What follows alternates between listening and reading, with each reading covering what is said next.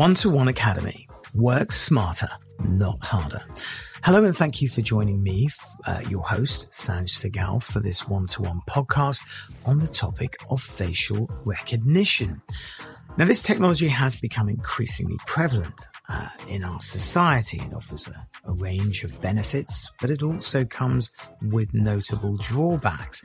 And in this podcast, we'll delve into some of the pros and cons of this technology and try and understand its impact on individuals and society as a whole.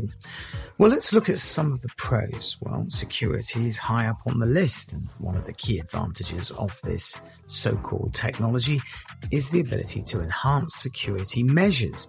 It can be used to access control, surveillance, making it easier to identify individuals accurately. Convenience. Well, facial recognition does offer convenience in various applications. We all are guilty of turning on our mobile phones and accessing all our data simply via this technology. Accessing buildings. Well, this is a new thing, but actually you can access buildings simply by scanning your face. Making payments. Banking software, for example, have explored this technology and are embracing it, as it's a very credible way to access banking data. It eliminates the needs for passwords, which can take time and also are subject to theft, or physical keys, where we don't actually need to use our hands. It basically makes this technology, smartphone technology, more user-friendly.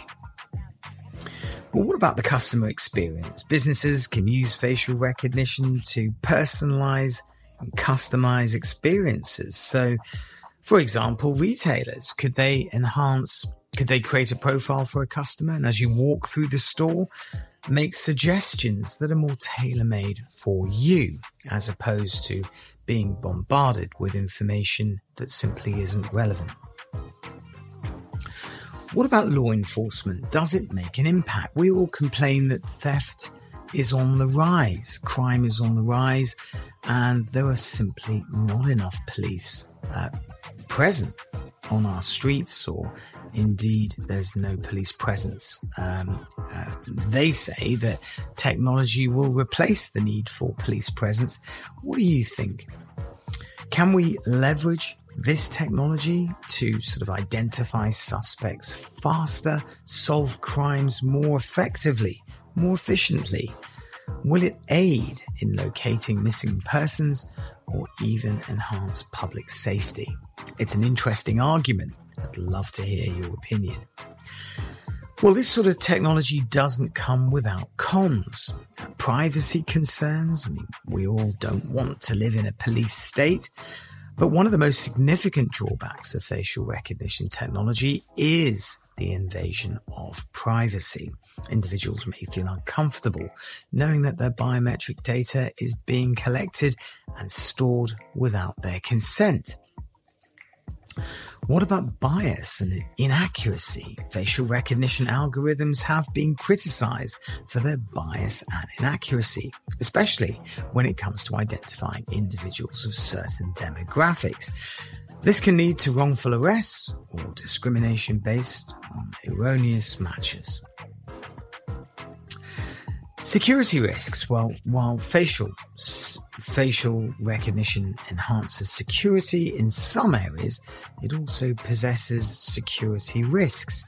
Hackers could potentially manipulate facial recognition systems to gain unauthorized access to sensitive information or locations. I think we've all heard about deep fakes being used on the internet, and that is a genuine cause for concern.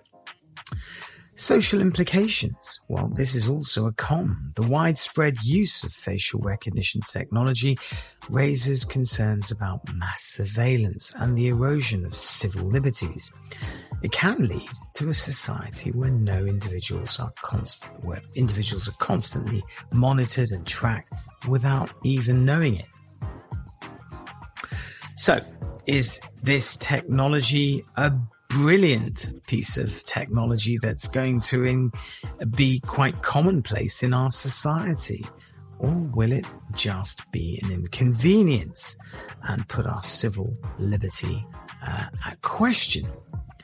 So this is an important topic. It does feature on the news.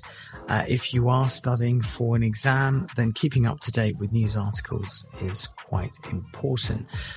It also makes good material to use for conversation. After all, if it's in the news, then it's something you'll talk about at work, perhaps even small talk with clients. So it can be quite an important topic to master. If you're interested in learning more about our conversation course, simply head over to our website, one-to-one-academy.com. There are details in the podcast description box here on Spotify, or visit our profile on SoundCloud. Our conversation course is available to all. You can be anywhere in the world and you can book a class in your own time zone. We are competitively priced and we've been teaching since 2011, a long time. So we're very experienced. We're different cultures, different backgrounds. We're fully aware of customs in different countries. So we offer a female teacher, a male teacher to cater for those differences. If you want to know more, then please visit us on socials like Instagram, Facebook, or indeed visit our website. Well, that's all the time we have for today. I hope that you found this podcast useful. And taking those pros and cons into account, perhaps will promote you answering, debate-style questions with different styles of opinion, using your voice tone, for example, to express an opinion. These are the things we practice, and obviously the benefit of having classes online is that you're told where you're going wrong, but also where you're going right, and sometimes that can make all the difference. If you have a definitive goal, perhaps you have a looming, pending interview, or perhaps you have an exam to take, then that can make the difference between home study and taking classes. There's nothing wrong with home study. Of course, you can learn at your own pace. That's basically the difference. Time. Time constraints mean that you just haven't got the time to learn it at your own pace, and you need assistance and help. That's what we're here for. Have a look around the website. You might find something that interests you.